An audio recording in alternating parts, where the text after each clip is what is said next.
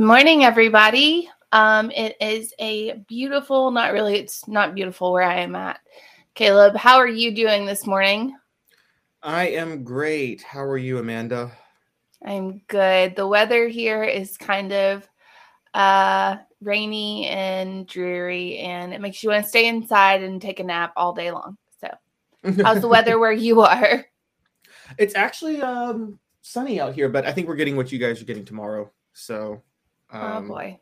yeah, still no snow yet. Although I will say when I lived in, I grew up in Memphis, and you love snow then because you got half an inch and then it was gone in a day. Living up here, you hate snow because it looks nice when it first falls.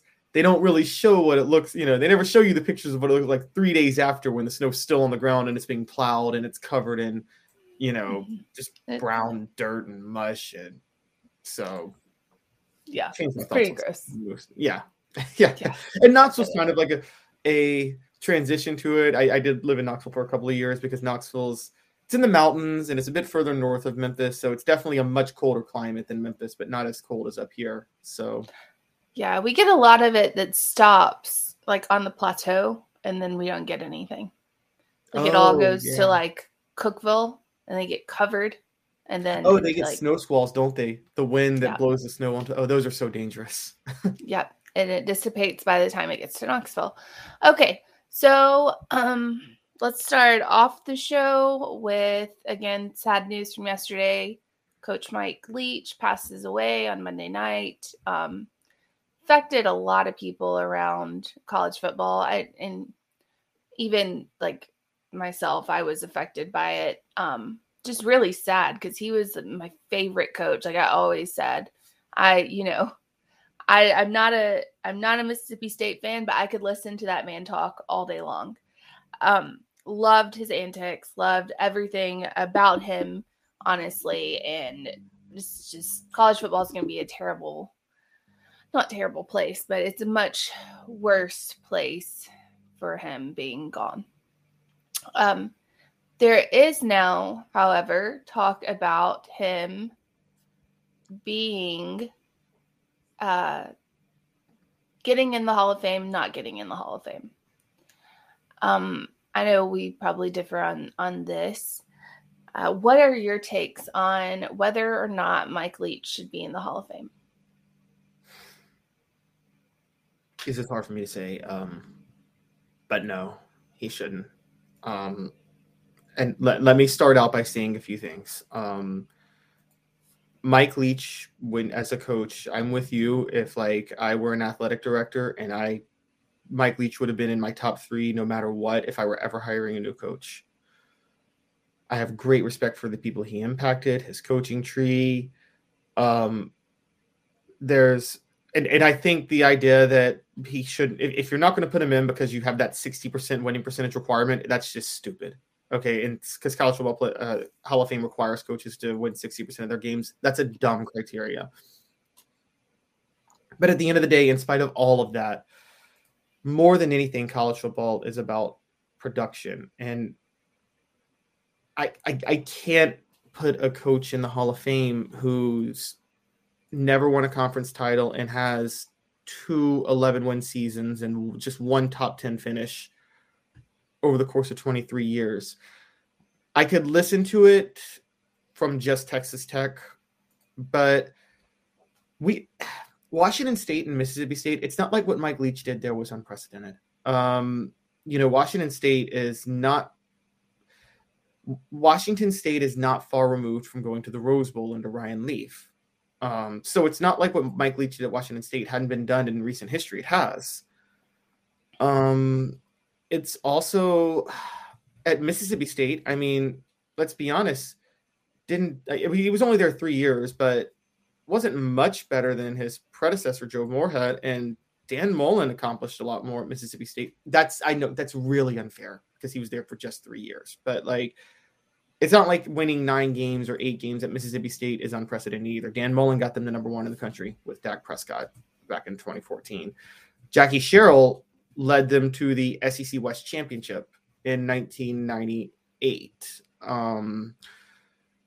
So it's it's so hard for me to say no, but I do put production above everything else. And even relative to the schools he was at, I can't say the production was there to put him in the Hall of Fame.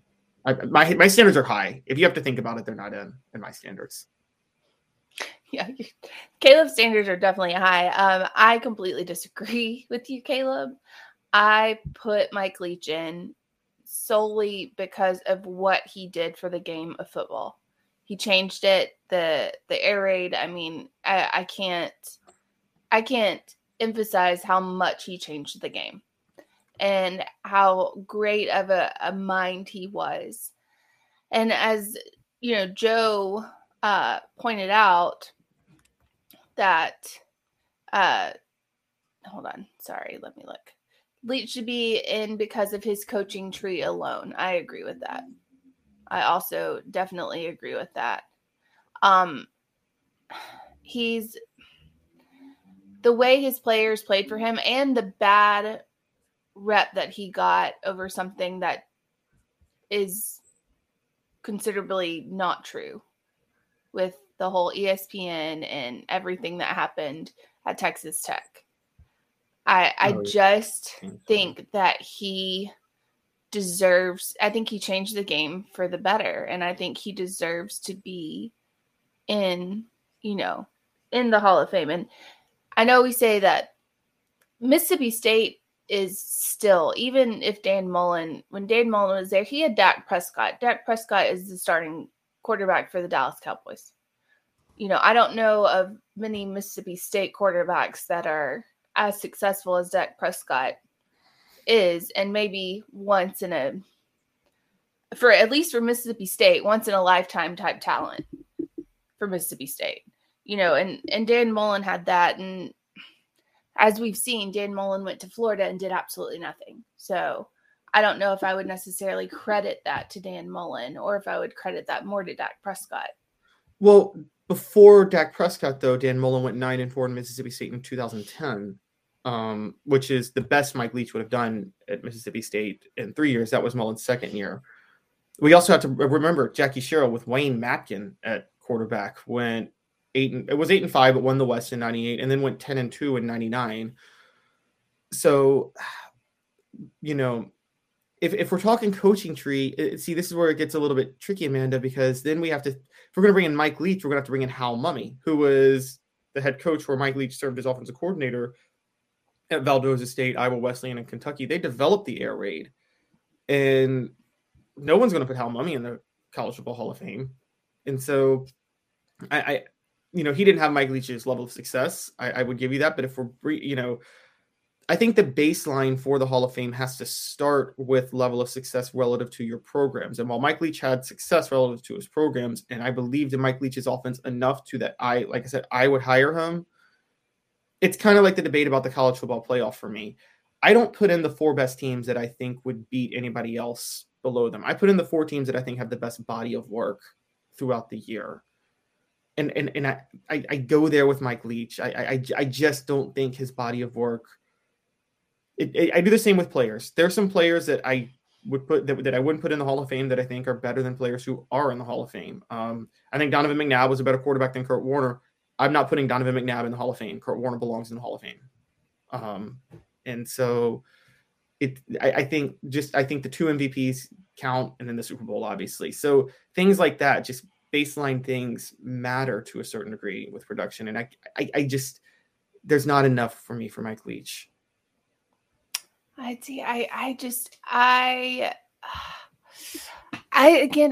disagree. I think he did so much for football, and the fact that he didn't even play it is something that I think he should be in the Hall of Fame for. He played rugby. He never even played football. I mean, he was a lawyer and decided, hey, this is cool. I like this game. Let me be an advocate for this game. So I think that he was just the way that he influenced the game of college football. I think he belongs in the Hall of Fame, and the personality that he was. He's an old school coach. I saw a quote from him saying that he would bring in a big gulp of ice water into the meetings, and they would turn up the heat in the room so that the players had to struggle to stay awake. And then if one of them fell asleep, he'd pour it on their heads. Like he said, and I did that numerous times. I think that he is the epitome of the old school kind of coaching, the old school kind of football. And I just like, his story. Thank you, Joe. His story is Hall of Fame worthy. Like everything that he was and everything that he is, what he meant to college football, I think that he deserves to be in that. Because I know you have a really high standards and I have high standards, but I guess coming from, I don't know if it's just the female in me, but the story to me puts him in there over others. The differences that he has versus everybody else, the type of personality that he was. It's not all about, for me, statistics, and it's not all about, what you can see on paper and what you can see as a coach. It's about how he impacted the game as a whole. And I think he changed it. So if you want to talk about changing it and the impact in the coaching tree, I'm willing to give it somewhat of a listen. But like I said, that brings me back. If we put him in for that, then we have to put Hal Mumme in. Because, again, the coaching tree starts with Hal Mumme, not Mike Leach. Mumme's the one who developed the air raid. He's the one who was the head coach that Mike Leach worked under. And that's where I'm at my stopping point, is that none of us are putting Hal Mumme in the Hall of Fame. And if we're not going to put him in the Hall of Fame, we can't put Leach in for this coaching tree because it doesn't start with him. It would almost be like if Kirby Smart develops a coaching tree, acting like that tree doesn't start with Nick Saban, because it does. And so it's, anything that Kirby Smart does, any coach that is successful under him is an offshoot of the coaching tree Nick Saban started. And so that's where I am with Leach, with Mike Leach and Hal Mumme too. See, it depends, I think. I think it depends if Kirby Smart tweaks it a bit. If Kirby Smart makes it a little different or more successful than Saban did. But you can't make it more successful than Saban has, because Saban's the most successful coach in college football. So I don't think there's anybody that has just completely changed, the game, and Saban has. But I think they've taken bits and pieces from others and put them together, and that's how you change the game. I don't think you just come up with some, just huge schemes that would just make the game completely different. Because, let's face it, everybody's come up with the same thing. It's just how you execute it. And I think that Mike Leach executed it way better. Well, I wouldn't say he executed it better than Mumme. I think he got different opportunities than Mumme. But I get your point with that. But honestly, on a side note, Kirby Smart's actually where he's tweaking it from Smoky Mountain Run. I just want to respond because he did just say level of success from Mumme to Leach is different. And I get you on that, Smoky Mountain Run. I get that the level of success was different. But if we're talking about level of success, body of work, then we go back to body of work and level of success. And the level of success on its own doesn't get Leach into the Hall of Fame. Now, just on an interesting side note, it's funny because we're talking about Kirby Smart versus Nick Saban, where Kirby Smart tweaked it from Nick Saban. Kirby Smart is running Georgia like Nick Saban used to run Alabama, like 10 years ago. And I think that's kind of the intriguing thing, is that he's running a very simplistic, conservative, pro-style offense, whereas Nick Saban's kind of embraced elements of the spread and been a little more tempo-based. And like Kirby Smart is running out Georgia like the way Nick Saban ran Alabama in 2011 when Jim McElwain was his offensive coordinator. That's actually kind of funny. But yeah, look, this is not. I want people to understand this is not a slight on Leach at all. I'm going to be honest. I'm not sure if Philip Fulmer deserves to be in the Hall of Fame, the College Football Hall of Fame.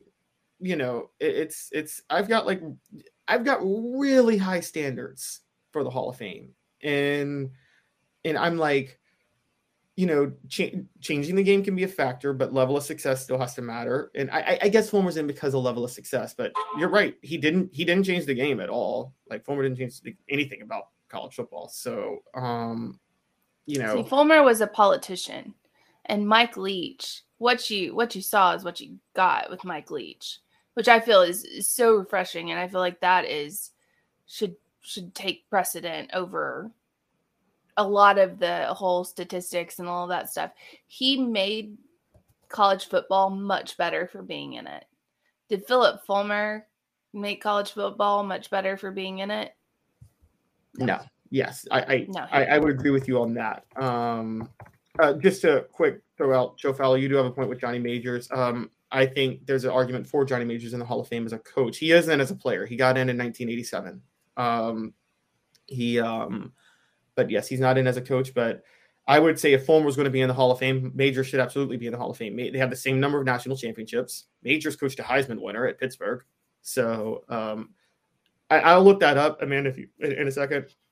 I'll look it up. But I thought he was in as a coach too, but I could be wrong on that. But, yeah, even Smoky Mountain Red said it's a thin line on Leach getting in. My thing is, if it's a thin line, then we're like, that's when once the line is blurred, I'm out. I'm like, no Hall of Fame. And there's a Hall of Very Good, and then there's a Hall of Fame. Hall of Very Good. Yes. I get this from, you're going to lose your mind on this, and your head's going to explode, Amanda, because I saw you on Twitter the other day, and I agreed with what you said, by the way. But I get this standard from Skip Bayless. And I know, but he actually, this was a point he one time made that I think is the best point he ever made on television, which is if the Hall of Fame is about transcendent in nature, historical in nature, to the degree that if you have to think about it, they shouldn't be in. So because I have to think about Leach, I mean, even after thinking about it, I'm still like, probably not. But because I have to think about it, that makes it a little bit easier. See, I don't have to think about it. That's the thing, is it's different. I think it's different opinions and what makes college football. Mike Leach is what makes college football. I mean, his personality, the way that the antics, the stuff he said on the sideline, the rants about, don't get married during football season, elope, stuff like that made college football so much better for him being in it. I mean, his personality, I think I'm sold solely on his personality, because I just don't think that I don't think there's college football without Mike Leach right now. Like, I just don't. I don't think that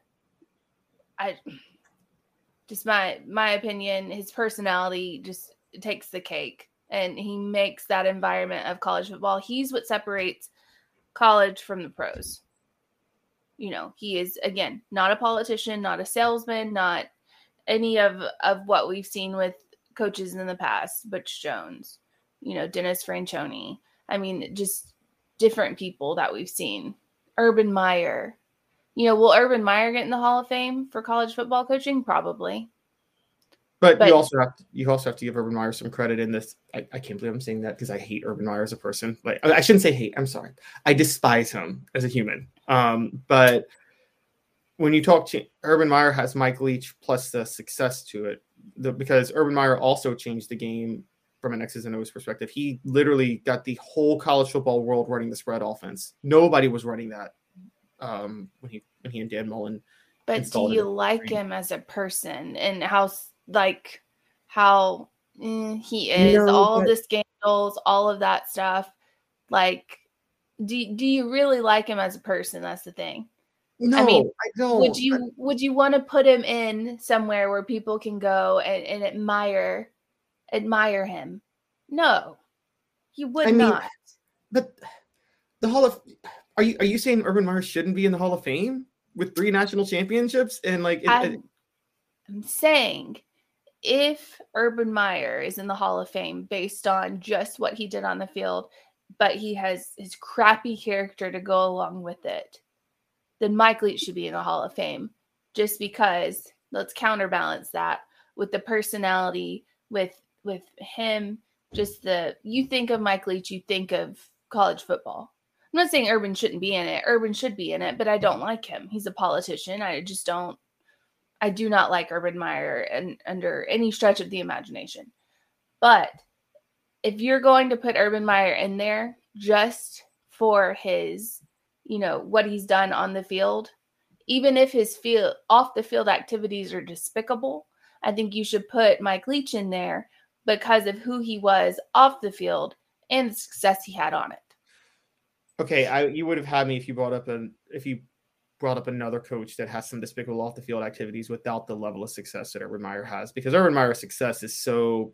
I mean, outside of Nick Saban, no coach the last 25 years is more successful than Urban Meyer. Now, yes. Kirby Smart may surpass. Terrible person, though. Terrible person. But, conduct grades aren't what gets you into the Hall of Fame. I mean, it's like, That should be a factor, though. It's like the Heisman. That should be a factor. We should not weigh it. Yeah, no, you should outweigh it. If you want to do, because you know how I feel about it. Now, again, Urban Meyer, I would listen more than because Caleb Williams trash talk, that's where I disagreed. I would listen more with Urban Meyer because Urban Meyer covered up for people harming human beings. Like Urban Meyer legitimately covered up for horrific things. Yeah, and we're still wanting to put him in the Hall of Fame just because of what he did on the field. Because what you do on the field matters. Just being that has to be a standard too. Like if you think character shouldn't, being a nice person shouldn't outweigh production. Now, if you think it should be a factor to a certain degree, fine, that's fair. But it can't make up for lack of production. I mean, if the backup quarterback is a nice guy on an NFL team, that doesn't mean he belongs in the Pro Bowl. No, but that's not saying, I mean, you have to do something on the field. I get that. But I think Mike Leach has done something on the field. I think he's done things on the field. Has he been as successful as Urban Meyer? No. But did he also coach at Ohio State or Florida? No, he didn't. He coached at Mississippi State, Washington State, and Texas Tech. Yeah, but Urban Meyer also, to be fair, coached at Utah and Bowling Green and had a level of success that at those smaller schools that Mike Leach didn't have at the schools he coached. Understood. But what I'm saying is if you're going to honor somebody in the Hall of Fame just for what they did on the field, but yet they turn around and covered up the atrocious things that he covered up, knew about it, and we know Urban Meyer had cheated. Like, we know he's cheated in college football. Everybody knows that. I mean, my God, look at his 2008 Florida class. Oh, yeah. Was that the one that Lane Kiffin accused him of cheating when he was at Tennessee that got Lane Kiffin reprimanded? Or was that? Pretty sure. Yeah. So you know that if he's doing all of that to get the wins and to get the success that he's gotten so far, or not so far, he's done now, God, hopefully, but if he's gone that far to get those, but we're still going to put him in the Hall of Fame, even though he's a shady character. Well, here's the uncomfortable, unfortunate truth. Urban Meyer, I'm with you. He's despicable. He's very despicable as a human being. But we're still going to honor him. Well, hold on. Let me finish though. But there are what Urban Meyer did, and I will give you, compared to Mike Leach, this is what sets Mike Leach apart character-wise. But what Urban Meyer did, I think you would agree, is par for the course among a lot of college football coaches, unfortunately. And a lot of college football coaches still didn't have the success Urban Meyer had. Trey Barkley says if a coach is cheated, they don't deserve to be in the Hall of Fame. Well, this is speculation that we think that Urban Meyer cheated straight. We have no actual proof. So, and if we have proof the way we have proof on every coach that's won a national championship the last 25 years has probably cheated to a certain degree for some recruiting class. I don't think Urban Meyer's cheating went anywhere beyond I'm not going to pretend that I don't think Phil Fulmer may have done a little bit of shady stuff to win the national title in 98. I'm not going to pretend I don't think that Jimbo Fisher didn't do some shady stuff. I'm not so sure Nick Saban didn't do some shady stuff at times. I think they've all I don't think Urban Meyer's level of shadiness in recruiting goes beyond any other coach. Now, Urban Meyer's shadiness in covering up for character flaws does, but I think that's still par for the course. It's not Joe Paterno level. Which is the worst scandal in college football history to me. And that's a scandal so bad that I would actually listen if you said Joe Paterno shouldn't be in the Hall of Fame.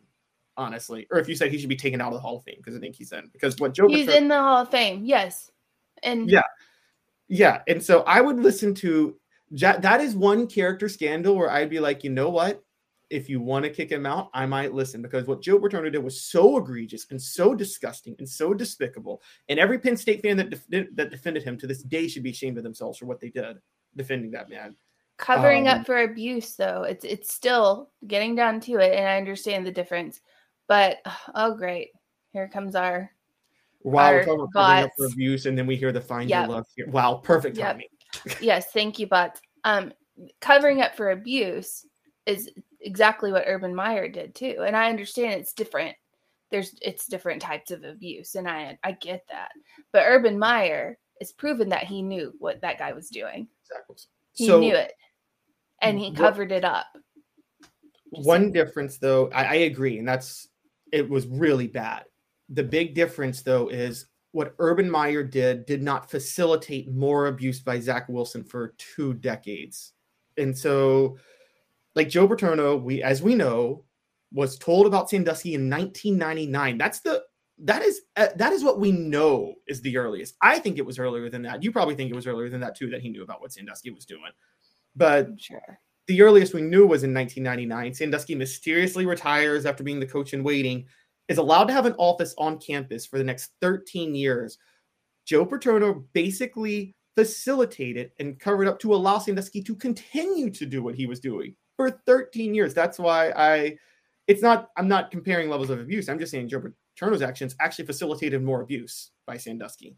And so that's where I would listen to. But I still would actually keep Joe Paterno in the Hall of Fame, funny enough. It would just oh my gosh, Caleb. I said I would listen to taking him out, but I still would put him in, though. Yes, but Caleb, like, I see. OJ's in the Hall of Fame in the NFL. Who? What? OJ. Well, yes, I know, and I would remove him I would have never let them in, and I guess that's where we go. Is character should matter. Character should matter. Changing the game of football, whether it's X's and O's on the field or it's off the field, it should matter. It should matter. Urban Meyer did great things on the field. Off the field, terrible human being. Covered up for abuse. Faked a heart attack. Wow, you're one of those. Think he faked it. I actually agree with you. I do think. He faked it. Also, he also ran from Florida because he knew that the program was falling apart, and he knew that he wanted to dump the blame on Will Muschamp, who I don't think is a good coach, but Muschamp inherited a mess at Florida that Urban Meyer left. Yes. And what did he do? He ran.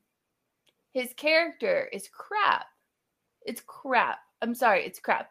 And I don't think people with crap character, because if you have crap character and people know you have crap character, just imagine what you're doing behind it, like behind the scenes that people don't know about. Oh yeah. You know what I mean? Okay, you know where we disagree with. So these are character flaws, by the way, that I do actually listen, because I know with the Caleb Williams Heisman debate, you thought I was crazy with my character talk, but these are ones where I do actually listen, because these are actions, not just words. And I think Caleb Williams is just words, and I think actions matter more than words all the time. And so by adults, I understand Caleb Williams, I don't even know how old he is, like 20, something like that, 21 maybe. Probably. And he's still relatively, he's still kind of a kid. Yeah, he can grow out of this. Urban Meyer cannot grow out of this. He's a terrible human being, and he is going to be in the Hall of Fame. But someone who has influenced this whole game and for the better, someone who has been just a role model, every kid for the most part. There's a couple that, have their problems or had their problems with Mike Leach, but everybody else that you're hearing from is talking about what a big impact he had. And even from people he coached to journalists to just people he touched in regular life. You know what I mean? Everyone loves Mike Leach, and he changed the game for the better. So, Urban Meyer did not. Well, he did change the game from an X's and O's standpoint. People might say for the better. He introduced a very entertaining offense. And look, he got lucky that Tim Tebow fell out of the sky into his lap to run that offense, because like there's no better design to run that offense than Tim Tebow. And Aaron Hernandez. All right.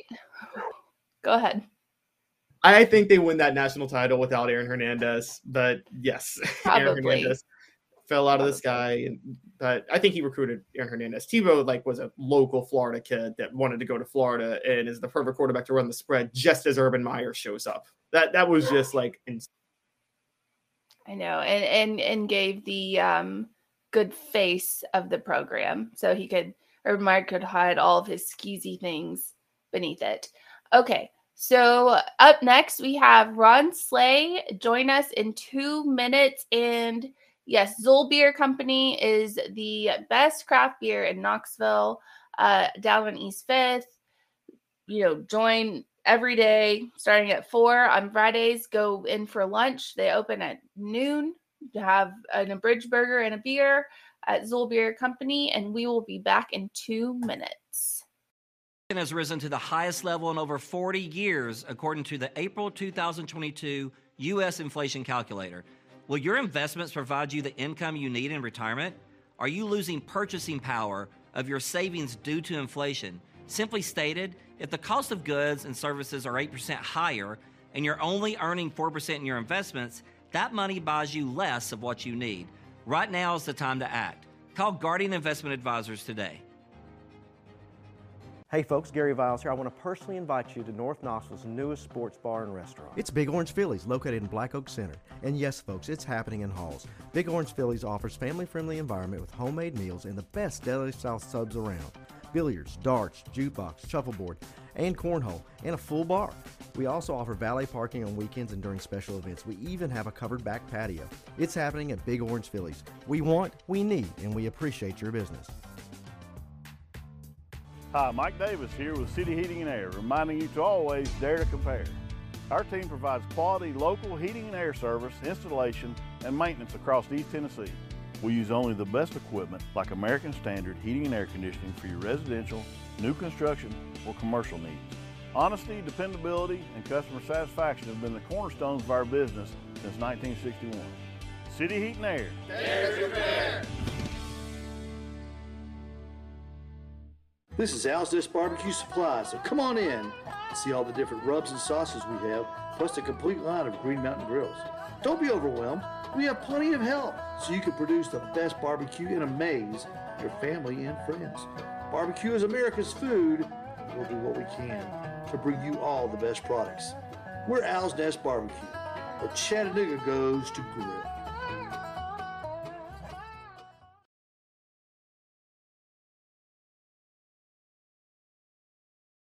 Got cataracts? We can fix that.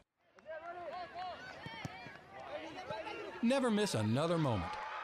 With a little help from Doctors Campbell, Cunningham, Taylor, and Hahn at cctis.com.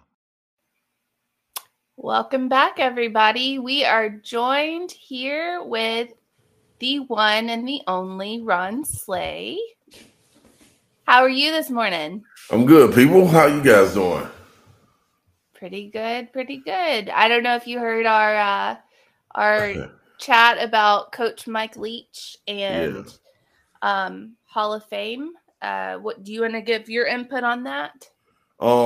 Personally, man, I know as far as the Hall of Fame goes, well, I think maybe on this one you kind of bend the rules. You know, I think he's 3 wins from having 600%, you know, batting to get into the Hall of Fame. I think you kind of make that happen, you know, in this case. You know, Mike Leach was a guy that I started watching probably about 13 or 14 years ago.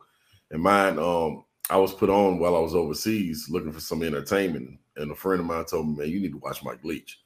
And I'm like, what is it about him? He was like, just watch the press conferences first, and then you'll start watching the game. So he reeled me in with his storytelling, and then, you know, to hear former players talk about him, the way he acted off the field and the love that he showed, it was a way to reel me in. And I like quirky like guys, you know what I'm saying? And he's the one that fits the mold. But I look at it and see the outpour on social media yesterday and the day before that with prayers and everything, knowing that he touched a lot of people, you know, and then being in this media world to hear how the media talks about him, that's saying a lot, man. You know, I'm a guy that's you're judged by your peers. I think that's what holds a lot of who you are. You can find out a lot from peers, not necessarily outside people that never competed against you or whatever, but his peers that speak about him, coaches, players that play for him. That's true character. And Mike Leach, man, we're gonna miss him. I know I'm definitely gonna miss him. I love going to SEC Media Days, and I would, even if we were recording, I'd tell them, hey man, I'm gonna be right back. I gotta go down here and listen to Coach Leach. So I'm always gonna give you something. Yeah, I was there at SEC Media Days this year, and I have a picture of Mike Leach standing there, and I was too nervous to go up and say anything. He was talking to somebody, and I was like, I can't do it. I fangirled over him. Nobody else. Right. Mike Leach, fangirl. Yeah, the just pirate could not was do different. it. Yeah, definitely different. You two are just trying to humiliate me today. And Caleb, you wasn't a big fan, Caleb? no, I loved Mike Leach. I have very Okay. high Hall of Fame standards. Yeah. So I have if you have to think about it, they're not done. So, I like it. I respect that. Ron, before I get going asking you a couple of questions, I just wanted to confirm a story that I once heard watching when you were playing at Tennessee 20 years ago. And 20 years later, I want to confirm if this story is true. Were you and John Henderson really roommates for a year in college? Oh, yeah, that's my guy. Yeah, y'all were both from Nashville, right? Yeah. We grew up together. He was a couple of years older than me, but we were right there in the same. I always played up when it comes to AAU and junior pro and things because I was bigger. So I always played up 2 or 3 age groups and was always around John, man. In high school, we were teammates all the way up. And then only reason we wasn't roommates more earlier is because freshmen had to stay in the dorm. So you couldn't move off until after your sophomore year, sport was completed. So after my sophomore year, I moved off. That'd be the most vocal room between because you guys were the two vocal loudest leaders on the team. I don't think anybody ever challenged that room. Hey man, let me just say this, man. Man, it was always fun being at our house. Let me just say that. During the summer, people didn't want to go home because of our house, so I believe very entertaining. Yeah. So talking a little bit of hoops, Tennessee obviously got a huge win over Maryland Sunday. I know it was a tale of two halves. They looked a little sluggish in the second half, but I honestly think this says more positive for Tennessee than negative to be able to win a game like that. It was a good team. I don't think they should apologize for holding on to beat Maryland in New York. Yeah, I don't either. I think, you take them how they come, especially non-conference schedule. And you're looking at a team in Maryland that can win in different types of ways and want to muck up the game. You see from their non-conference schedule, they've been playing everybody tough that they run into. But, going down the stretch, I think when you look at an NCAA tournament, when you're in March Madness, it's going to be different ways that you have to go and win games. You may be hot in the first half and then you go cold. Do you have guys that have the confidence, one, to keep on shooting as they did, regardless of missing the shots? Don't be reluctant to shoot the shot because you put them in a bad spot when you get the pump fake and passing and, overpassing. Just shoot the ball and let us go get it off the rim. And you saw guys like Julian Phillips, who is a young freshman, man, and he's growing up right before our eyes, man. He had a bad shooting night and still went and had 10 rebounds. So that's saying a lot. Vescovy fighting through injury to go out there and play. Zakai hitting big shots. Tariq Key hitting a big shot down the stretch. Jemai Mashack taking that next step, being a guy that you can rely on. You don't have to do the offensive, defensive sub. For him, he had a big three-pointer. So guys are growing up, and I think they're confident in knowing that we got to do whatever we got to do to win. And it doesn't have to be one way. It doesn't have to be us shooting, getting hot, and continuing to ride that out throughout the game. It's whatever we got to do in those moments to win the game. I think that's one of the things they were looking at, the big picture before with this group. Now it's more about when you get down to those last 4 minutes, how can we win the game? I think that's what lacked in the Michigan game last year in the tournament. You know, you got down the stretch and you couldn't score, and it was like, man, what are we going to do when it wasn't stopping them? If they could have just kept getting stops in that Michigan game with missing those open shots, it would have been a difference in the ball game, you know. But I think that kind of drained them a little bit. But you saw this in this game against Maryland. That wasn't the case. They found a way to get it done, and that looks good for them going forward. Yeah, and how are they behind Kansas in the coaches poll? They beat Kansas by 14. Blue Bloods. That's all I can say, man. The Blue Bloods get the nod first, you know.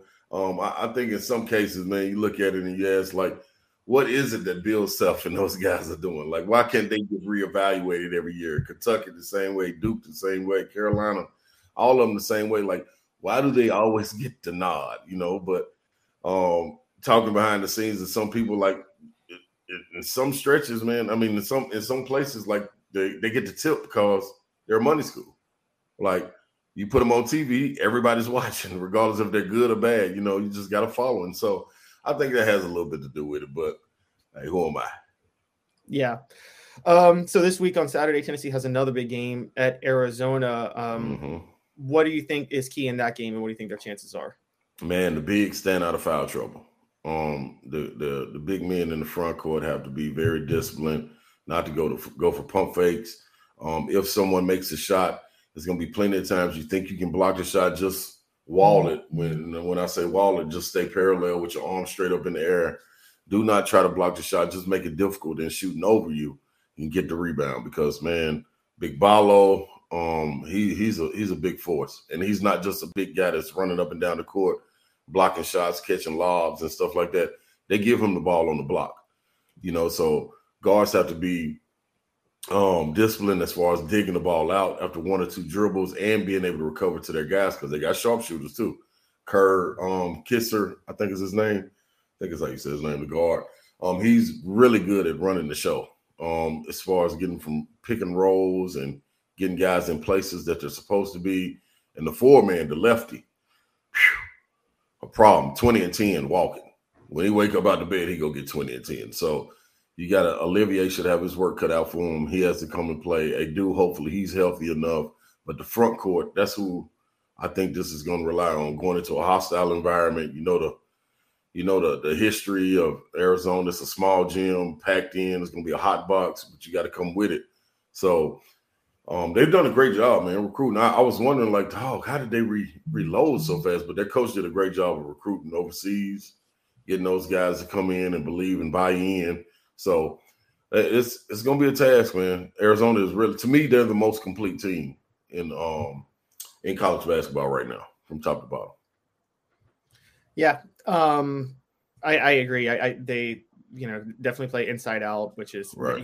Kind of almost built like an NBA team. So yeah. And then they got two guys. Like, they'll put the big lefty down on the block too, and once the ball goes inside, kick it back out, reverse it to the other side, go back inside. So you really don't see that. You see guys playing 4-around-1 or 5 guys on the perimeter and doing screens, and the big man's really not that involved. Nah. Instead of getting drives for paint touches, they give the ball to the big for paint touches to make you collapse. And they got guys that can knock it down. So it's gonna be tough. So, Ron, I have a question. I have a list of the SEC basketball teams and who's doing what as far as this goes. For people who don't regularly watch basketball, because I think some of our listeners are mainly football focused, and that's that's fine. I want to do a little game, and it's called Players or Posers. Ooh. So I'm gonna give you probably the top half of the SEC. Okay. And I want you to tell me if they're actually going to be a player in the game in March Madness or in the SEC tournament or what have you, or if right now they're just posing. Okay. So we'll start with an undefeated team in Mississippi State. They're 9-0. So players or posers? New coach, early. Woo. I'm happy. You know what? I'm gonna go players. I'm gonna go player. I like what they're doing. I like how they're coming together. Their coach is a guy, man, that he comes into the league and he has a really good background of getting guys to play together and buying into their system. So he's done that with Mississippi State, and I'm gonna go player. I'm gonna go play on Mississippi State. Questionable player, but a player. All right. So let's go to a 9-1 team, number 4, Alabama. Most definitely a player. If they stay healthy throughout, and somehow Nate Oates is able to wrangle the guards, Sears, the freshman, and Quinterly, if he can get those guys to play with a little less bounce of the ball, and get it reversed a little bit more, man, they got some talent. Clowney and Brandon Miller, man. Brandon Miller is a problem. He's from Nashville. I watched him a lot playing high school. Like, he probably is the next best thing coming out of Nashville next to Ron Mercer. And that's saying a whole lot, So the young man can really play. They're definitely a player. All right. Let's do number 10 at 9-1, Arkansas. Serious, so talented. Probably most talented team in the country. Say that reluctantly because I like what Houston has, but that's serious, man. Nick Smith getting incorporated. I want to see how Ricky Council is able to blend with Nick Smith, if he can still get his shots and his looks. Brazil going down was a huge, huge loss for them. Just kind of shorten their bench and their rotation a little bit. And it's nothing like having an athletic big man that can step out and shoot the ball too. So that posed a different feat for teams going to play them. But I like Musselman, man. He somehow keeps getting these young guys, man. And they probably got, now Brazil's hurt, probably 4 guys in the top 20. Should be in the top 20 in the draft. And that's without question too. So got a good group. All right. You go 9-1, LSU. Love that Coach McMahon from Murray State. LSU, I don't know. Do we know anything about the sanctions? If they wasn't gonna come down, I would think that they would have the best, as far as a new coach coming in and shaking things up. I think they would have the best chances of getting into the tournament. I will make them players just because I know his coaching style. He brought a couple of guys from Murray with him that go well into the system. Watched a little bit of them last night, and I like LSU. I liked them before the season, so I'm gonna go out there and say that. I'm gonna say they're a player. All right, and let's see, 9-1, Mizzou. Man, so I'm torn a little bit in Mizzou. Is this going to be the old Mizzou where they don't have much? Or let me see. Much fanfare and kind of fly under the radar. I like Kobe Brown. Like, I really love his game. He's a guy inside, outside, can carry the team. Does he have any additions with him that can help get them over the hump? Love Coach Dennis. He's a guy. I love anybody coming from Leonard Hamilton, coaching umbrella. So I'm high on them. I'm scared to jump out there and say they're a player and then they start to fumble. But Kobe Brown is a guy, man. I honestly think he can be SEC Player of the Year, honestly, because he can do it all. So I'm gonna have to go player, bubble player. Can I do that? It's fine. It's fine. Let's do number 19, 8-1 Auburn. I can't go against Bruce because when he gets in a team that is kind of undermanned and doesn't have that big star like he's had in the past, and the Jabari and guys like that. He got 2 guards that really go get it, Katie Johnson, and I forgot the other guy's name, but they really go play well in a Bruce Pearl-like system where guards get to handle the ball. Janai Broom, in addition, coming from the OVC, he was a guy that could easily go get 19 and 10. I don't know if they figured out that he can score with the ball yet, or they're going to keep using him in pick and rolls and make him roll to the basket. Good defense guy that could protect the basket. But I want to see if guys like Flanagan get back healthy. And I'm pretty positive he's a guy that's a player. I think Bruce Pearl and them are players. All right, and let's do 7-2 at 13, Kentucky. Yeah, Kentucky is a team, man. Listen, I think plenty of talent. You know, I love the young guys. I just want to see them be able to get Chris Livingston more involved. I think he's a glue guy, freshman. They got him coming off the bench sometimes.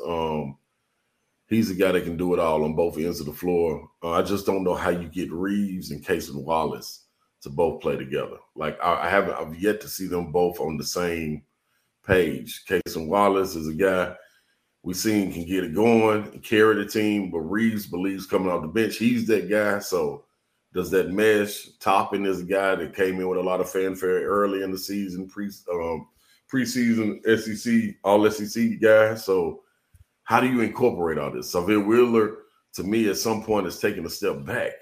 And that's crazy to think of, even though with him having more control of the team. And then you got Oscar Tshiebwe, who I just don't – it's not enough balls to me up there in Kentucky right now. So I don't know how you keep the player of the year happy, which he don't need the ball to be happy. It's just how do you not go to him when he's so efficient? You know what I'm saying? You got other guys that need the ball. So they're definitely a player, though. Just talent alone, they get into the tournament. But can they get upset in the first round? Without question.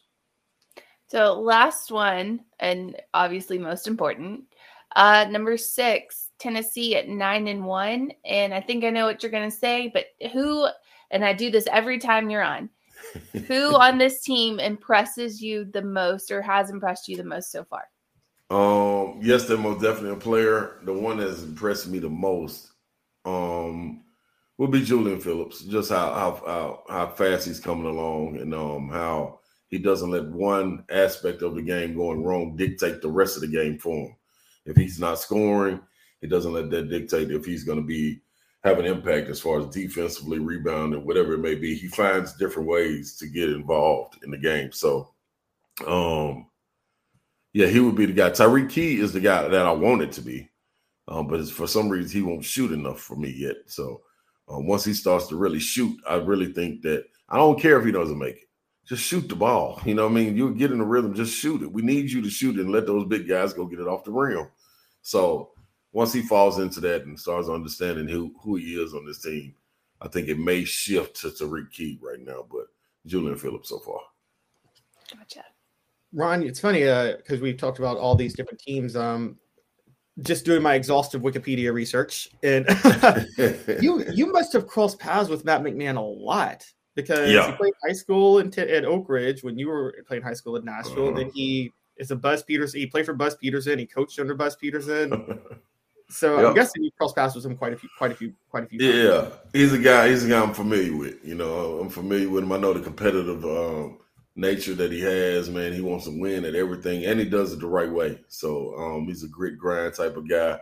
Always known him for that, and I'm interested to see what he can do in LSU because he was able to carry that torch for Murray for quite a while as far as winning. And then it doesn't hurt to also be able to call up John Morant and say, hey, man, we need to try to get this recruit, man. We got him coming on a visit. So I think that helps, especially with this younger generation. So, yeah, man, he's a good dude, man.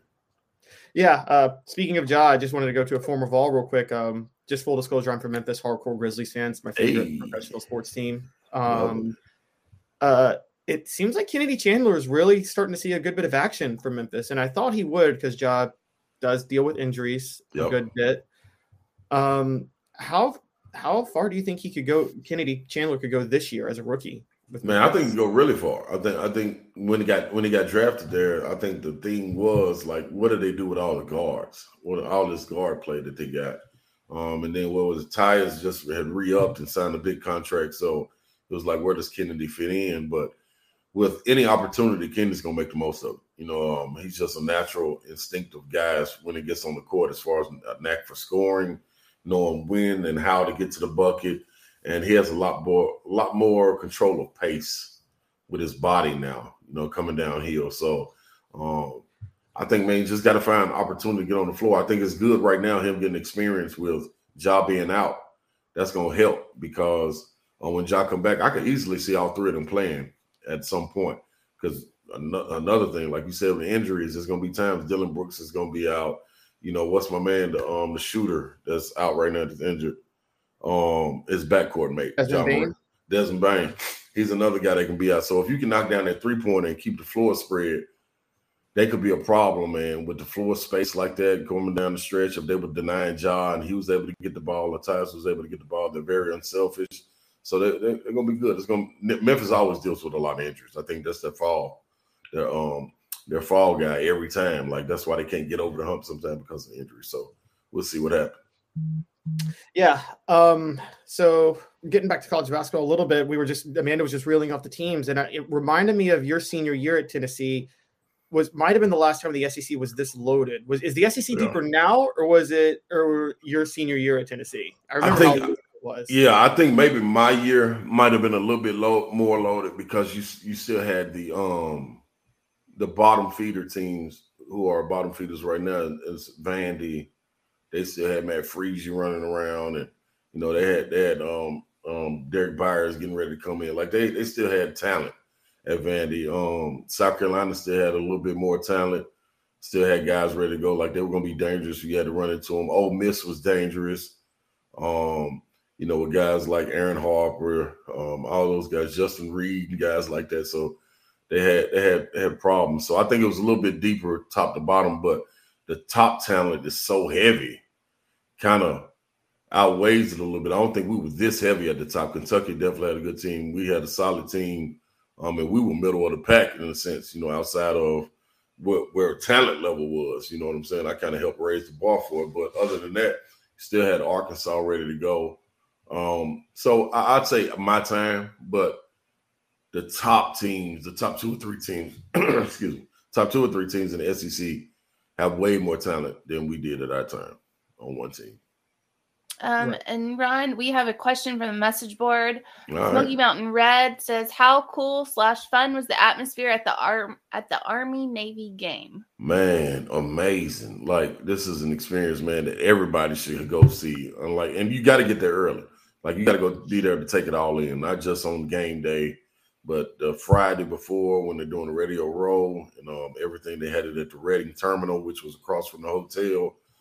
Famous train terminal there that they revamped, and they had the Radio Row in there, and you're able to talk to lieutenants and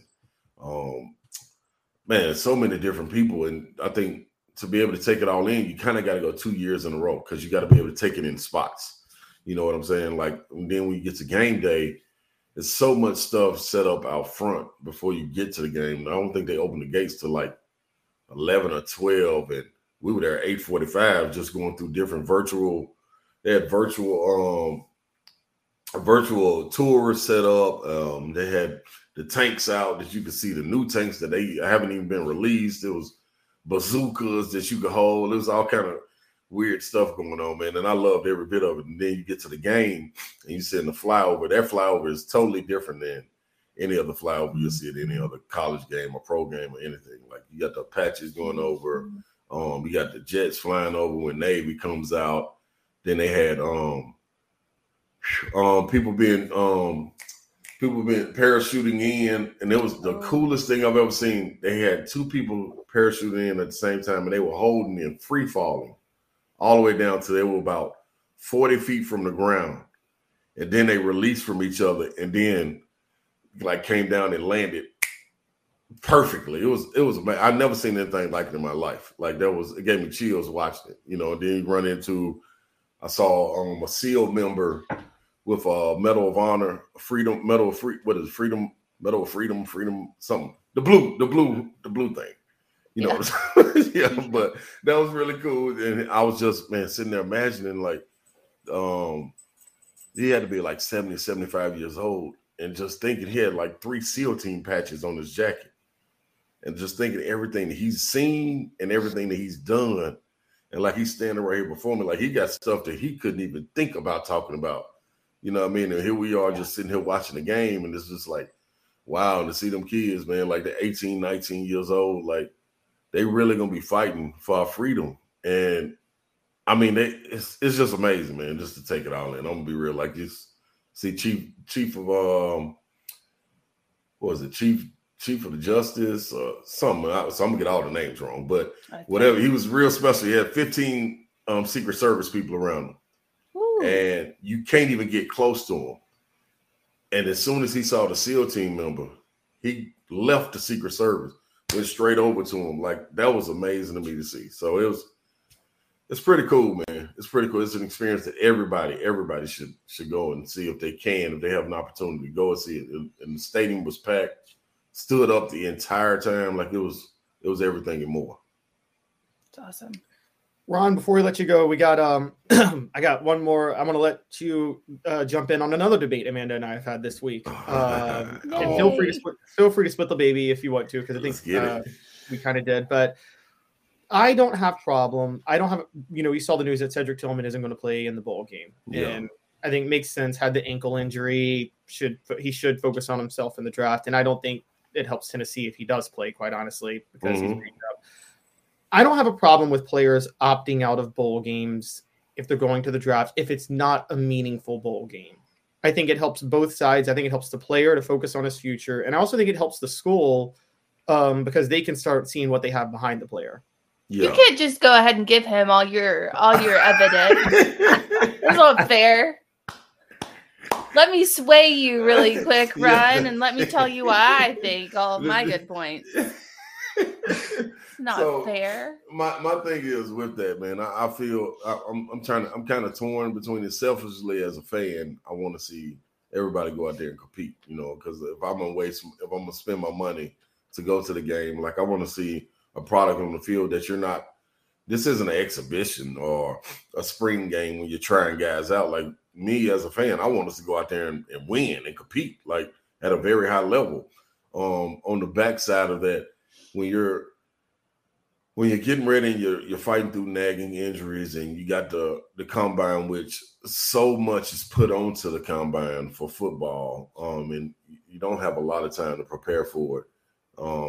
I think it's okay to get healthy as possible, to go out there where you can test, because a stress fracture or a high ankle sprain can kind of really set you back into testing and going there, because it'll be different if they went to the combine and they were able to play 11 on 11, and you can see the true grit, the competitiveness when it comes out when I'm playing 11 on 11.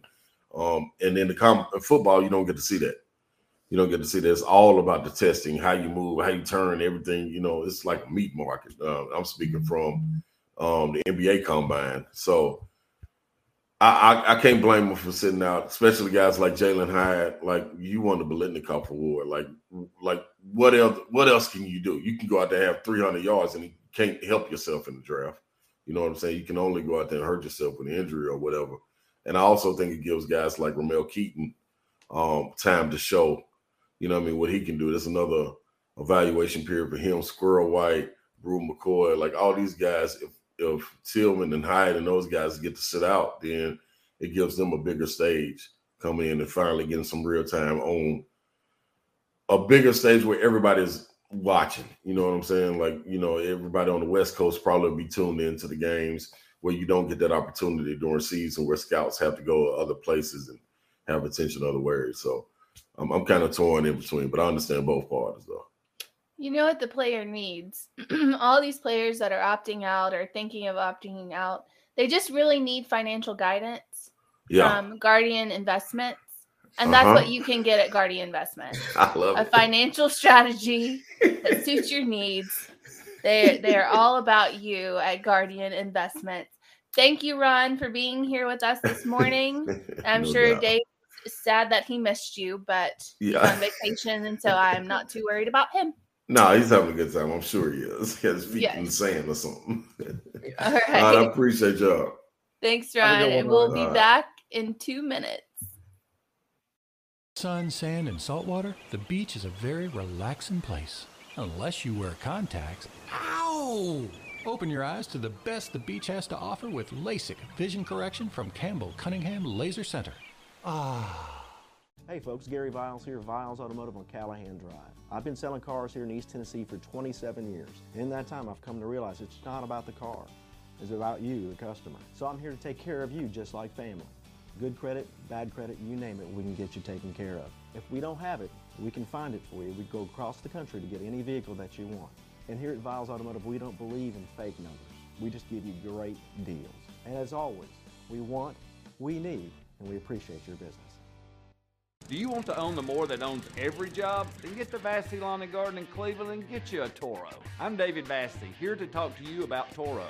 With a Toro Zero Turn, you'll get more out of every minute and you'll reach the finish line faster. At Vassey's, we like to say, no matter if you're mowing 3 acres a week or 11 lawns a day, homeowners and business owners alike find confidence in equipment they can trust from top to bottom. Vassey Lawn and Garden, Highway 60 North in Cleveland. Man alive, it's worth the drive. This is Steve Rain. I own the Midnight Oil and Michelin Tire Direct service station here in Ottawa. It's not a fancy place, never has been, but it's a clean place with clean restrooms and good folks who work here. We sell gas and fix cars, nothing glamorous, but we love what we do, and we're going to keep doing it for a long time to come. There's not many real service stations left, and that's a shame. We're the guys just like the guys back in your hometown. We'll fix your tire, change your oil, and put a new set of Michelins on your car. If you want a Twinkie, you'll just have to keep on going. Thanks for the business.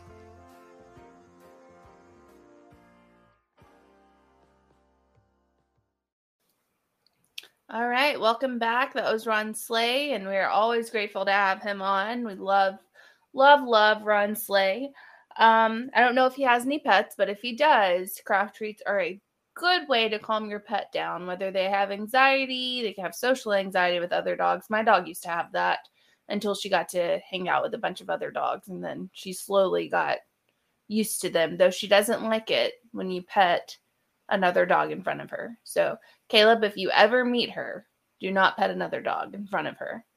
She will come and claw her way into your heart or just onto your nerves, whichever. So let's shift it. Go to crafttreats.com, use the code OFFTHEHOOK, and it'll save you some money. So let's shift it to Tennessee recruiting news. Caleb, what do we have for Tennessee recruiting? So on 247 Sports, a defensive lineman commitment, David Hobbs, just got a 5-star added. If I'm not mistaken, I'm pulling up their page now, but I think that technically gives them 2 5-stars, Nico being the other one, and it hasn't been updated yet. So because it's not been updated, it still shows their rank overall number 10. It'll push them probably up to number 8 or number 7. I have covered a lot of college football the last few years. Recruiting rankings matter. Clemson, Georgia, LSU, Alabama, all had a collection of top 5 classes before they won the national championship. I don't know if two things. And I want to know your thoughts a minute. I don't know if Tennessee has to get to the top 5 because I think Heupel's system is so quarterback based that I think it's just important to have the right quarterback in there that can run it. And then you can just move parts in and out offensively. So you need an elite defensive recruiting class. Don't get me wrong, but I think offensively, it's just mostly you just need the right quarterback. And so I think the 6 to 10 range is actually, even though that's middle of the pack in the SEC, I still think that could be enough for a school like Tennessee in the future to actually make a run at the national title, which they will do in 2024. I'm still sticking with that.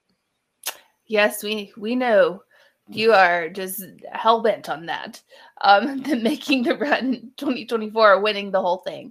I think you're right. I think Heupel's offense, as long as people keep being defensively confused by it, as long as they keep being, trying to catch up to it, I think that they're fine with a top 10 recruiting class would be fine.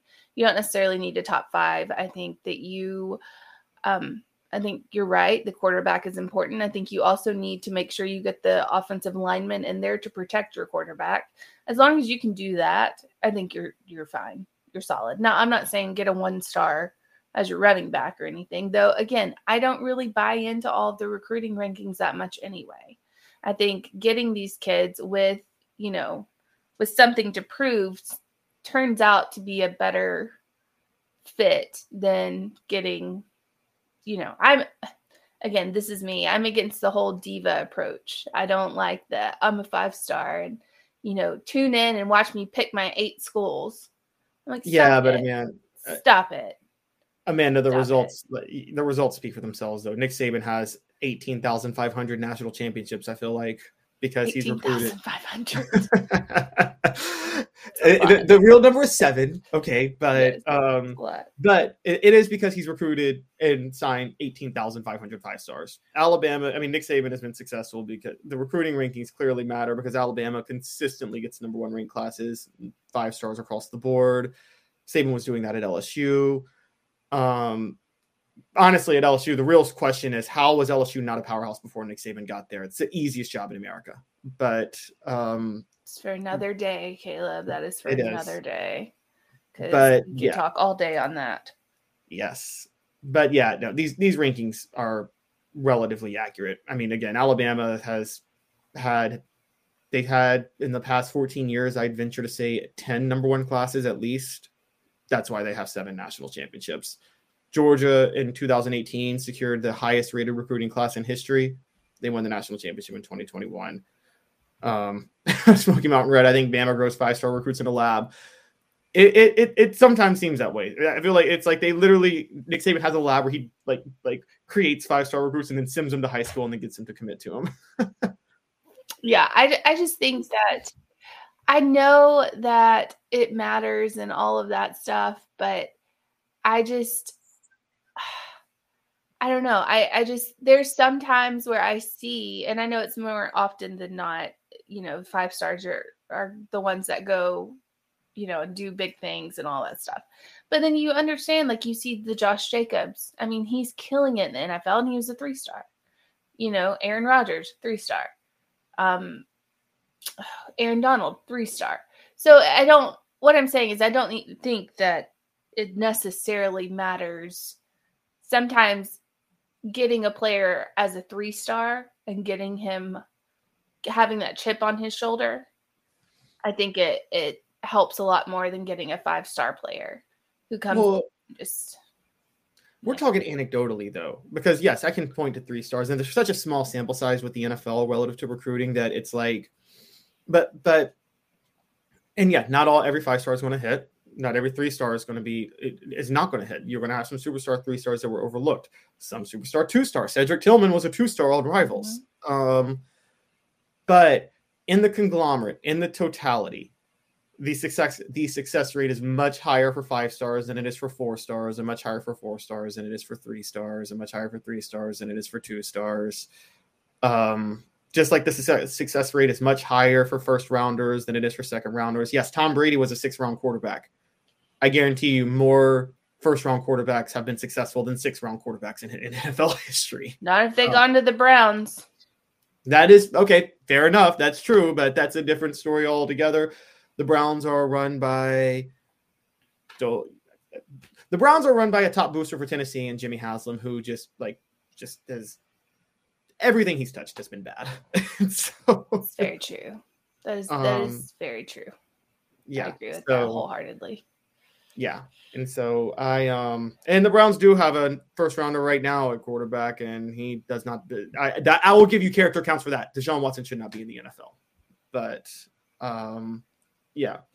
Again, you and I would disagree on that. No, I think we agree on Deshaun Watson. He shouldn't be in the NFL. We don't. You don't think he should? I think he should be in the NFL. Oh, okay. All right. Wow. We had a whole thing. Yeah. We had a whole thing. I'm a firm believer in lack of proof. Just accusers doesn't necessarily mean that they're guilty. Because I've seen too many people get accused for stuff, and it turns out that they didn't do it. And I hate that. I haven't seen someone get accused of by 27 different people or 24 different people or whatever. Be innocent, though. And then you have 2 grand juries that wouldn't indict him based on the evidence that there was none. And then you have, none of the victims, and I understand, or the so-called victims, I'm not calling them victims. I understand that there is, you want to be anonymous, but these people are not putting anything on the line. Their names don't get released. Nobody knows who they are. They don't have to go through public scrutiny or anything. They just said, see the amount that quickly was odd. It just, I've seen this happen a lot where people will be accused of something and then people will just pile on because there's no repercussions for a female if she accuses a male and it's not true. If it comes out that it's not true, she doesn't get charged. She doesn't get anything. There's literally no repercussions. If I went and I, accused you of doing something, Caleb, and it turns out that you didn't do it, I get no repercussions for that. Well, I thought there was because it's because just not being, as not being found guilty is not the same as being proven innocent. Correct. So like if I'm found not guilty, yeah, there's no repercussions for you. But if it becomes proven that that nothing happened and that you lied, I do think there would be some repercussions because there would be, false police report, maybe perjury if you took this to trial. So things like that. I don't know. I don't remember. I don't recall any woman getting anything for her falsely accusing someone. Didn't the Duke Lacrosse woman get in trouble for that? I thought she actually did face legal charges. I mean, I hope so, but it's very rare if it happens. Well, the reason it's rare though is a lot of times people may be found innocent, but they're not. Again, innocent doesn't mean proven innocent. So it's. I understand your point with the Deshaun Watson case. I don't think I'll give you this. I don't think the NFL should ban him from the league. I'm just saying, me personally, I wouldn't have signed him, I guess. Well, yeah, because you don't want that the publicity around it, and I don't blame you for that. And I think where there's smoke, there is some sort of fire in this case. Did you see all the masseuses that came out in support of him? I did not actually. Yeah, there was like 20 people, and they put their name on it. They put their name on being in support and saying that they've massaged him, and this is not, a thing, and that these people are crazy. Like, there's no way. And then some of them, I mean, it's just looking at something where the bodies pile up, for lack of a better word. It's always fishy to me. Like, it's always one of those things where it's just like, because in this situation, even if he's innocent, how is he going to prove that? How do you prove that? That's fair. All I'll say is I'm on your side, and I guess I'm on your side with the NFL shouldn't do anything. But I think mainly my position on that is, if you're mad at the NFL, I will agree with you on this. If you're mad at the NFL, you should be mad at the legal system. And that's exactly my point. That's for players across the board. I said that with Ray Rice, when they suspended Ray Rice for 2 games and then they came back and suspended him for the year for the tape. I'm like, why are you guys wondering about how Roger Goodell handled the tape and not how the Atlantic City or New Jersey police handled this? And well, they can't they can't really hold him, accountable if the female refuses to press charges, and his wife did refuse to press charges for him. But with that being said, it's like, I've always been a firm believer in, you are innocent until you're proven guilty. And that's our justice system. That's our legal system. You are innocent until you're proven guilty. I don't like, in this, I feel, cancel culture world, where you are guilty until you're proven innocent. I think that's too far. I don't believe in that. I think you should be innocent until you're proven guilty. And I get, Smoky Mountain Rat said, who has that many different masseuses? I have. You have 66 masseuses? I've probably had in a matter of 3 years. Yeah. Okay, look, get a membership at Massage Envy or something like that, and you try to get in with the same massage therapist every time. Okay, all right, that's fair. I know nothing about it. I don't get massages. I probably should, because I carry a lot of stress. Yes. I wear my shoulders like earrings, is what somebody says. So, I mean, there's a billion, and plus, think of it. Deshaun Watson, if he's getting a massage before a game, how many away games do the NFL, in the NFL, how many do you? 8. So if you're getting a massage, guarantee you probably can't get the same masseuse multiple times that week. If you're going to a away game, there's a couple of days. He's an athlete. How many times do athletes get massages? A lot. There's a reason why it's like sports medicine. That's a big thing in sports medicine. So you can't have one masseuse for the team, and right before a game, they're supposed to massage 50 people. Okay. You know what I mean? All right. No, I got you. I'm not saying some unsavory stuff didn't happen. I'm not saying he's innocent either. I'm just saying he hasn't been proven innocent or guilty. There's no you can't be guilty until you're proven innocent. I think. Well, I think we're saying the same thing then here, because I guess where I was getting at is I'm with you. I didn't mean the NFL should ban him. I'm just I would be uncomfortable if I were a Browns fan if he were my quarterback. I'm just going to be honest. It's just like I would have been, but I guess getting back to recruiting, because we went way off. I think that speaking of Heupel and his system, what we were talking about, I don't think Heupel needs top 5 classes to win at Tennessee. Just in case people are wondering, he is up for a new Coach of the Year award. I think it's the Bear Bryant Coach of the Year award. That's a good one. Yep, it is. It absolutely is. I'm trying to see the Bear Bryant Coach of the Year finalist, but it looks like Sonny Dykes at TCU. That's a good one. Willie Fritz at Tulane. That's a really good one. My problem with Coach of the Year, Amanda, and what's always been my problem is it's hard to measure. Yes, and the way the media voters measure it half the time is to provide them cover to pretend to cover for themselves for not doing proper research on a team. And so I'm saying this with Jim Harbaugh at Michigan right now. They put Jim Harbaugh in this category. They did that because they were all so certain Michigan would lose to Ohio State this year, and they didn't do their research on Michigan as a football team. And that's why they have Jim Harbaugh in there. Heupel, I get it, because no matter how much research you did, no one saw Tennessee going 10-2 and beating Alabama this year. Nobody. Willie, that's true. You did predict it. You did, but you did not predict it beat Alabama. I did not. I predicted Georgia, but it did get one, big team, and I did say 10-2. I guess I got to be fair to Amanda. You're right. You did say 10-2. It ended up 10-2. So Amanda should be the media predictor of the year. And cast your vote. But I understand why you would not expect Tennessee to do what it did. I understand that. I understand Willie Fritz at Tulane, who saw them going, they won the American, over UCF, Cincinnati. And so Willie Fritz at Tulane, I get that. I even get Sonny Dykes at TCU. No one saw them going undefeated. And quite honestly, Sonny Dykes coaching is half the reason they were undefeated, because they should have lost like 6 games this year. And so, well, yeah, either him or Duggan. Both you of them, don't. yeah. I mean, we'll figure out in years to come who's really to credit that. I mean, maybe a combo. My rant of Coach of the Year was I go back to 1998, and that was Fulmer won Coach of the Year. David Cutcliffe won the Broyles Award, which was Assistant Coach of the Year.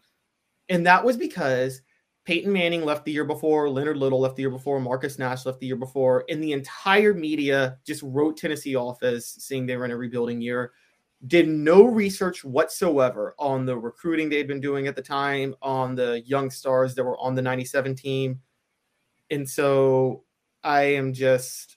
I got to be honest. I think they gave Fulmer the award in 98 to cover for themselves for not doing any research on Tennessee that year.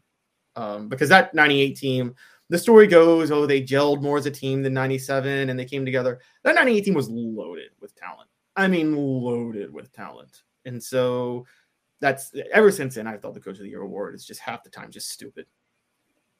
I mean, I agree with that. I also think it's a lot of the problems that I have with a lot of these awards is that you don't do your due diligence.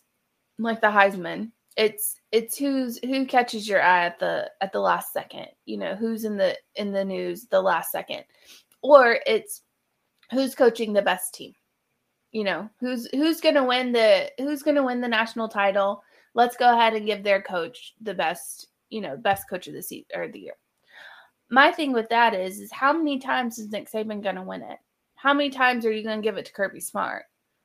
Like, I understand that they're great coaches, and I'm not saying they're not the best or whatever, but I think this award should be given to other coaches who have taken less than what they should, taken not the best talent or whatever and turned it into something great.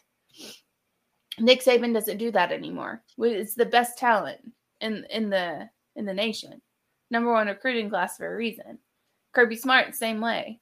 They're not taking talent that is just, here's a bunch of, here's some scraps, see what you can do. They have top tier talent.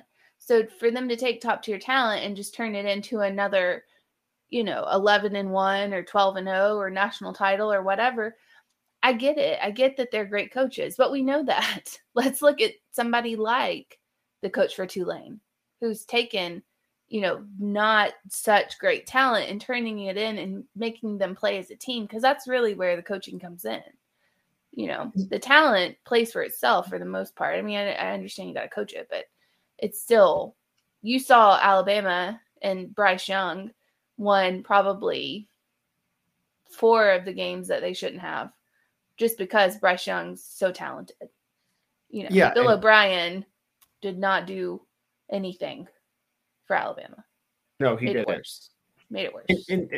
And that's the trick of Coach of the Year too, is that you're right. It's like, do you judge it like Nick Saban and Kirby Smart are great coaches, but what they do as coaches is more of a conglomerate, what they're doing over a 3-4 year period of recruiting, developing. So to do Coach of the Year, when a national championship or a successful season that a coach has, there's so many factors beyond that 1 year that went into that successful season, is so hard and tricky. And so I'm probably with you. I think the Coach of the Year should be, that to me, Coach of the Year, I'm actually totally on your side. It should be, what team do you think is way less talented than its record indicates? Exactly. and so the media has to own that they think this team is not as talented. And you're right. Ed Orgeron won Coach of the Year in 2019. Ed Orgeron. That LSU team was loaded with talent. Amanda, you and I could have coached that team to the national championship that year. We would be less involved with co-eds, that's for sure. Oh, exactly. Yes, we would have had less drama. That's very true. No pictures of. I would never have any pictures like that out there. So it's not a good look. But by the way, and that's the proof of it. Ed Orgeron could just. I don't know if he was hanging around the co-eds after the national title or if it was happening before. But if it was happening before, again, he was a mascot for that team. He wore the LSU shirt, went to the press conferences, and said, "Go Tigers." And literally could have said anything at the press conferences because nobody knows what he's saying. Yeah, exactly. And so, I mean, that was just ridiculous. And yeah, the same was true with Tennessee in '98. That team was loaded with talent. There was no Coach of the Year that was deserving for Fulmer that year. And so I agree. I think the Coach of the Year award, it's so random how it goes. I think it should be. I don't think this. I'm sorry? It's lazy. It's lazy. I think the real Coach of the Year is you should look at the team, look at the potential draft picks, who you think is going to the draft, who you think has All-American talent, and say, I don't think that team is as good as their record indicates based on the talent they have. I don't think Tulane has anybody going to the NFL and they went 10-2 or 11-2. So I got Willie Fritz as Coach of the Year. That's how you should look at it. That is a smart way to do it because again, stop giving the Heisman to the best player on the best team. Or honoring people like Stetson Bennett, you're the leader of Georgia. You didn't deserve to be in there. No offense, Stetson Bennett.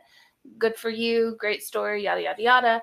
Just you're not that good. No offense again, Stetson Bennett. You didn't deserve to be there.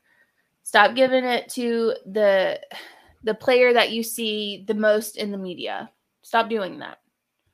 Like, do your due diligence, look at players, look at who they have surrounding them, and look at who makes their team better. Do it with the coaches, too. Stop giving it to the coach of the best team based on they had so much talent. Georgia has so much talent. Stop giving it to Kirby Smart. Alabama has so much talent. Stop giving it to Nick Saban unless they do something remarkable. I'm sorry. Georgia did not do anything remarkable this season. Nothing about any of their wins was remarkable. I mean, let's be honest. They were good. They played too close to a lot of teams that they should have beaten by a lot. Kentucky's one of them. That's not a great coaching triumph. That is literally you have the best talent who beat the other team. Give it to somebody like you're talking Tulane's head coach. That there you are. You know, you've taken not the greatest pile and you've made it into a team. Mm-hmm. That's exactly who I think. Or also Sonny Dykes, I would go and I know you say Max Duggan, but I would say that, I would say relative to the talent on TCU, I don't think they're the fourth most talented team in the Big 12, honestly. So to go undefeated and win the Big 12, or not win the Big 12, but to go 12-1 in the Big 12, says something. But Josh Heupel, I think, would also get the nod. I would be okay with him getting the nod because, again, he inherited a dumpster fire at Tennessee. It was a dumpster fire. I don't care what anybody says. It was that Pruitt. It was a dumpster fire. And look what he's done in such a short amount of time. They were going to the playoffs. They would have gone to the playoffs had whatever happened against South Carolina not had Jeremy Banks not caught feelings. And like homeboy's mad about it. I would say that is Josh Heupel more like I don't mean recruiting, but isn't it more of a conglomerate thing, like a culture he's built than just what he did this year? Because I think the success of this year really comes down to how Josh Heupel turned around the program when he took over. Yeah. The only reason I say that is that which makes him a good coach, which makes him the best coach. Yeah. Right. But that's what I'm saying. How do we do coach of the year? Because that's like just coach of the last of the 2 years, you know what I mean? As opposed to coach who like this specific year, who elevated them beyond their talent.